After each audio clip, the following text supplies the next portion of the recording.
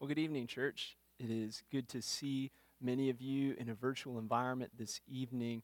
I want to welcome you. We're going to have a virtual Christmas Eve service. You'll be able to find this on YouTube and our Facebook page and spend some time. We recorded our Christmas music so you can hear and sing along with us, and then proclaim the Word of God for a few minutes this evening. We know that this is a weird year. It's been wildly different than anything we've seen before in an American church context, and yet it's been a good thing and an opportunity for us to glorify and praise the Lord. I want to give you a quick story before we get into some singing, and then we'll talk a little bit. I stand next to a Christmas tree that we have put up in the church auditorium here. I don't know if you know this, but Martin Luther, the founder of the Protestant Reformation, is actually credited with first decorating a Christmas tree.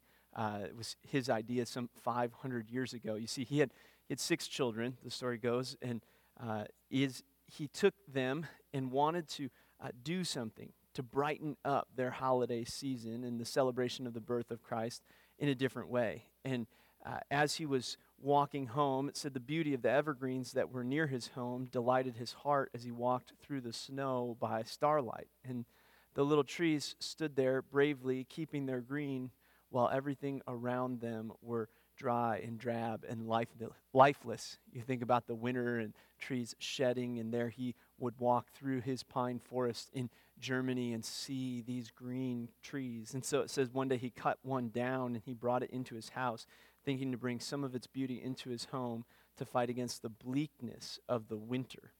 And he wanted it to stand there evergreen as a reminder to his children that when the world was at the bleakest moment, sad and helpless and covered with a weight of sin, God sent his Son, everlasting life itself, to bring hope in the midst of dark and chill. He explained to his children that the tree is green in the winter like our faith in Christ. It stays fresh even in a time of trouble. Our faith in Christ stays green even in sorrow. It stays alive in the midst of despair.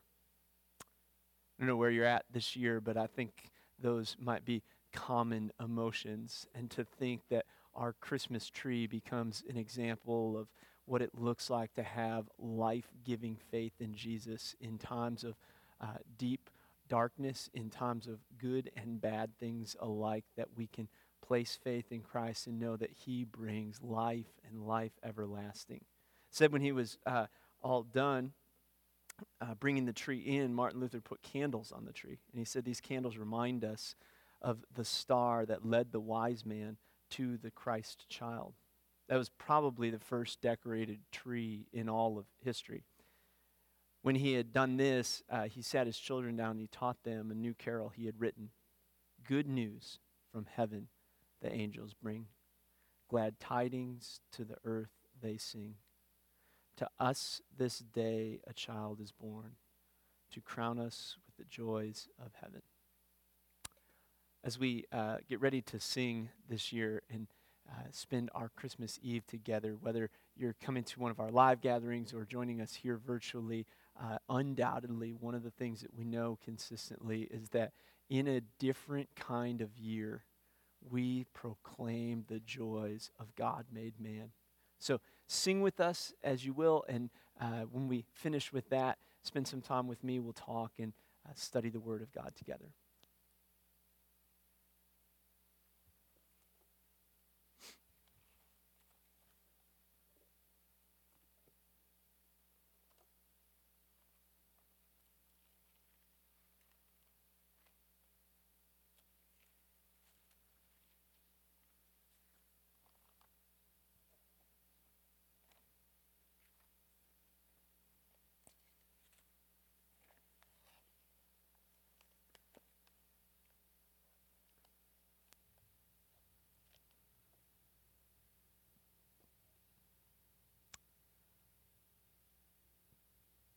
Well, church, it's good to be with you in even a virtual environment and spend a couple minutes. I want to invite you to grab your Bibles, open them up to the Gospel of Luke. We're going to be in Luke chapter 1 and into Luke chapter 2. this morning this evening, depending on when you're watching this, as we read the Christmas account and spend some time on Christmas Eve thinking about, drawing our attention to, and celebrating an opportunity to worship the risen Savior. It's an interesting day. In fact, for believers, I think there's some interesting things to even think about. In Romans 14, the Apostle Paul talks about not treating any day as more holy than others, though some have a preference to holy days. He says, as Christ came, he set us free from observance of holy days. Now, I think he's talking about Jewish rituals and festivals here, and yet I think there's an important thing that we remember in this, that Christmas Eve or even Christmas Day, we're no closer to the throne of God than we are at all times, right? That's not a knock on Christmas. That's a glorious thing about all other days. And yet, I think this time of year and today and tomorrow especially have this sort of pull, this sort of feeling that brings us into a greater fellowship or communion with the Lord oftentimes because we're just doing a better job thinking about it sometimes. Because the reality is, it's also rife with a massive amount of distractions, is it not? There's just this kind of fullness to all things that go on over the course of the holiday season that both have the ability to draw you closer to the Lord, but they also have the ability to pull you away from the Lord, right? Spending time with family could be a God-glorifying, a God-honoring thing, and yet knowing many of your family dynamics and my family dynamics, that it might also be a time that kind of grates against or pressures us or hurts us in our relationship with the Lord. And so it could be a good thing, it could be a bad thing. Gifts, presents, right, are a way to express joyous love for one another, and yet you watch as kids kind of navigate through what it looks like to be selfish and consumer-minded versus selfless and others-minded, and kind of dealing with both the good and bad in that. And so in all of that, I pray that this evening would be a time of refocusing, recentering, letting these days be what they are, a special opportunity for us to grow in our relationship with the Lord and to remember how massively influential Christmas is in the history of mankind, that it's the hinge point of all of human history. We know this. We even build our dating system off of this, right? At 0 AD is about when Christ came, the year he arrived in the world, because from that point forward, deity, God was made flesh. Going backwards, he had not yet arrived. In fact, it was always a time of great expectation. It's funny, that word, in fact, is to me one of the most active and vital descriptors of the Christmas season and the last couple days. In fact, our family, we travel on Christmas Day, and so we did our Christmas morning this morning. We do it on the 24th, and then come and spend time with you, and it's really a great thing that we have an opportunity to do. And so there's leading up to that, this kind of expectation. We had cinnamon rolls, and so there's a big expectation of a good, hearty, rather unhealthy breakfast. We had opportunities to open up gifts, and so our kids have been kind of watching and waiting, seeing what the tree looked like for the last few days, kind of trying to navigate out what gifts might be theirs. And then also like the expectations of kind of where you're at in life. I noticed for me, I kind of came to terms this year with how old I'm getting as my gifts have really shifted from toy-oriented things to like practical-oriented things to even like some geriatric-oriented things. I got socks this year, and I was actually enthusiastic and excited about it. I got socks when I was 11, but I hated it. I got socks now. I was like, these are nice socks. I'm really excited about this. It gets worse. Whitney got me a like little massaging gun to deal with like backaches and poor muscle fatigue and all of that kind of stuff. That's like an old person. You got a lot of creaks and aches and pains these days, and so I thought maybe this would help. And then to kick all of that, the best one, my daughter, our oldest daughter, Clara, made me a handkerchief. I remember my grandma having handkerchiefs. I didn't know that I would get one at such a young age. And again, maybe the worst part about it, and be pretty darn enthusiastic about it. That all of today was this kind of realization of expectations and things that you had kind of awaited. And yet, when we go back to the biblical account of Christmas, it is so much deeper and more meaningful to consider the ripe level of expectation that Jesus arrives to. In fact, let me help you. Prior to the coming of Christ, God's people hadn't heard from him in some 400 years. That's older than the United States. Generation after generation after generation after generation, it was dark. It was silence. In fact, the Old Testament ends in the book of Malachi with an expectation that something good is coming. In fact, if you know the history of God's people in Israel, they had had a pretty tumultuous previous 400 years as Malachi arrives on the scene. They had been given this land that God had promised them. I'm going to bring you into a land flowing with milk and honey. It will be yours. From there, you will be my people. You will be an example to all the nations of the earth. And in you, all the nations of the earth will be blessed. And yet, those expectations of blessing weren't held onto, but rather they began to deteriorate and crumble away as God's people disobeyed him. Like all mankind, they began to walk in their own ways and do their own things, and their sin eventually caught up with them after repeated warning after warning after warning. God eventually gives them over to their sin, and they are exiled out, and their land is destroyed. And what was once the nation of Judah and the nation of Israel, God's people, are gone. They are no more. And yet, in God's great love for them, after some 70 years, he brings them back. And we actually looked at it in our church this past year. We looked at Ezra and Nehemiah, that these new people come in after a generation or two pass in exile, and they start to rebuild the city of Jerusalem and the land of Judah, and they think, maybe this is it. God has done it. God has brought us back to the position that he had for us. He's restored us. All of history is going to make sense now. And then there's this really fascinating and depressing truth in the scripture. It says that they finish rebuilding the temple of God. And those who show up at its dedication service are mixed in their emotions. Some are giving praises of joy if they're younger, and yet the older generation, they're weeping because they've seen what it is and they knew what it was. And so out of it, in their sadness, they recognize that this wasn't it.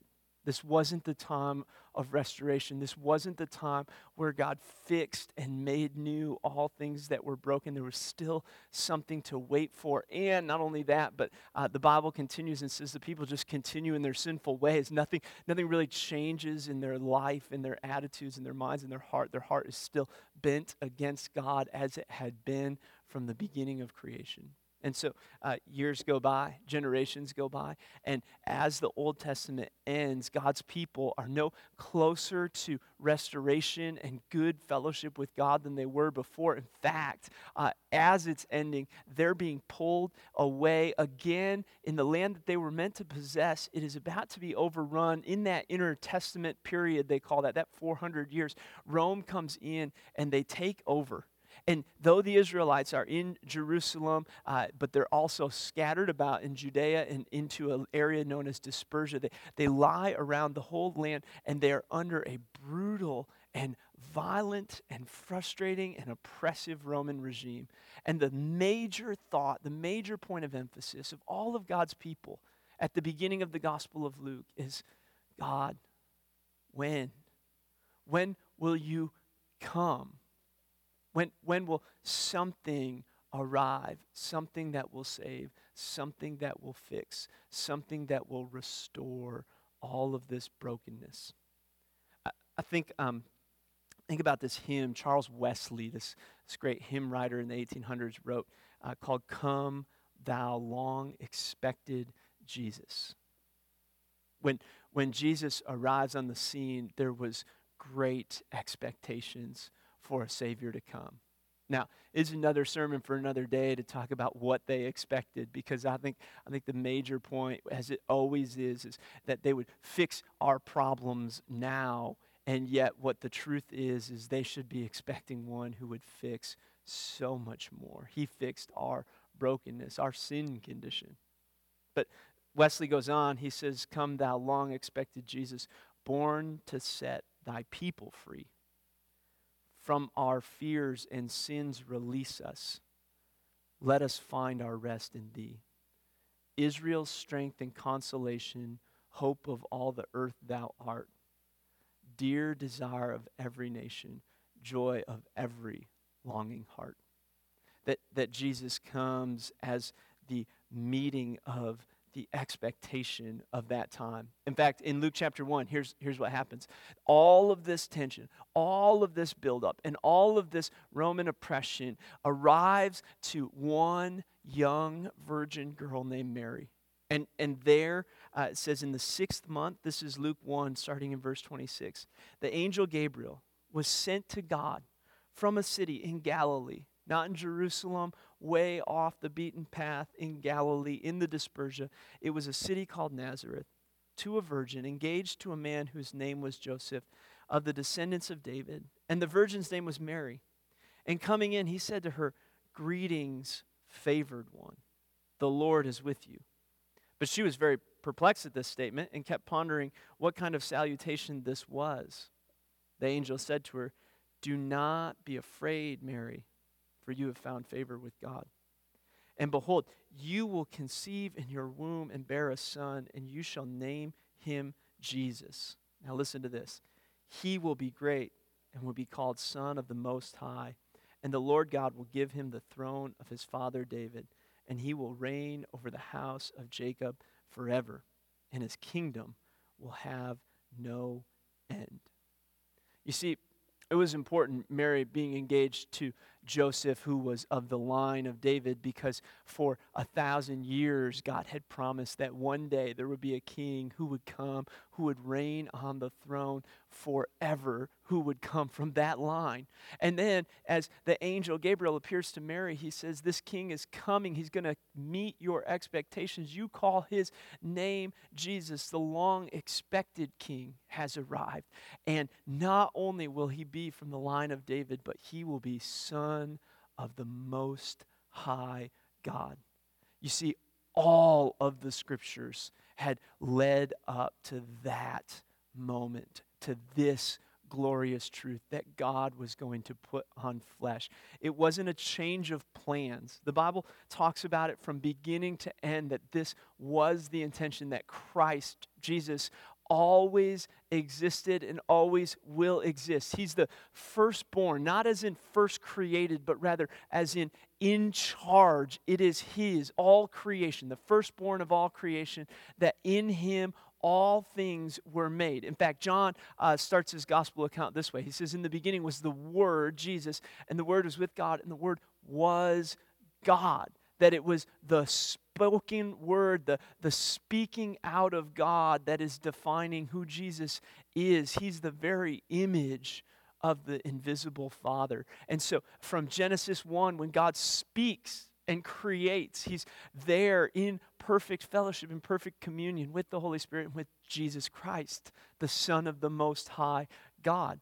In fact, right out of creation, you see the first real issue in all of humanity, the fall of mankind. If you know a little bit about your Bible, there's one man and one woman. They fall victim to sin. They lead themselves at the hands of a serpent, in Satan in form of a serpent, into sin and temptation, and giving way, eating the one fruit God tells them not to eat, which is the issues, the heart, not even the fruit. And out of this, break the cycle of fellowship and communion and relationship with God the way it was meant to be.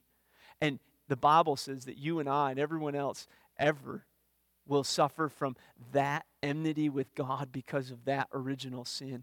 And yet, here's the thing, from there, the Bible begins to speak about the coming of Jesus. In Genesis 3:15, the Bible says that God speaking to Satan in the form of the serpent said, I will put enmity between you and the woman, between your seed and her seed. He, her seed, the seed of woman, Jesus, made flesh, will bruise on your head, and you shall bruise him on the heel. Foretelling of the coming of Christ to set us free from sin, and all the while telling about his coming death on the cross. And as you just kind of walk the line down the scriptures, you see this again and again and again. A few chapters later, Noah is going to be rescued. All of the earth in their iniquity is going to be blotted out, and God saves in an ark of salvation that foreshadows that one day God will come and save us from our sin through his ark of salvation in Jesus. It goes on a few chapters later and introduces us to a man named Abraham. Abram is not a good man. He hasn't done anything well or right to deserve it, but rather God chooses him and says, from you I will make you a great nation, and I will bless you, and from you you will be a blessing, and in you all of the nations of the earth will be blessed.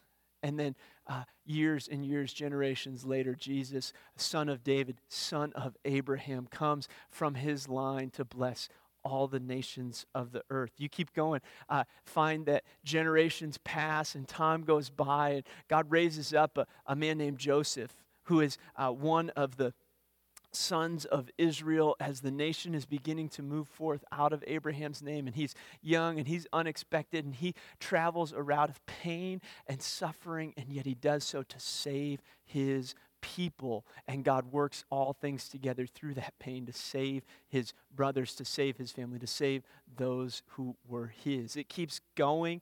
You can continue to watch it through the Exodus account, and God raises up a leader to deliver them out of the bondage of Egypt, the same way that he would one day raise up Jesus to deliver us out of sin and death. And over and over and over again, the Bible is filled with stories in this way.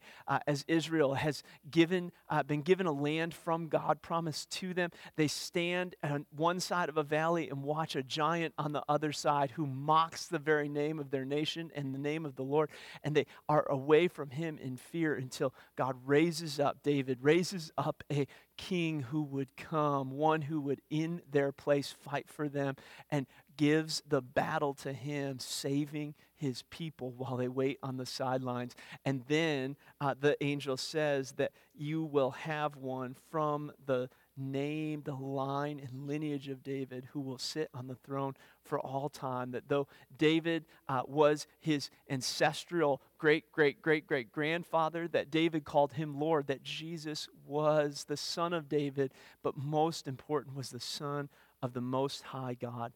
That again and again and again, Jesus meets the expectations that all things find their turning point in his taking on flesh, being born of a man. In fact, Isaiah the prophet, of the last one, and then we'll come back to Luke's gospel and finish up.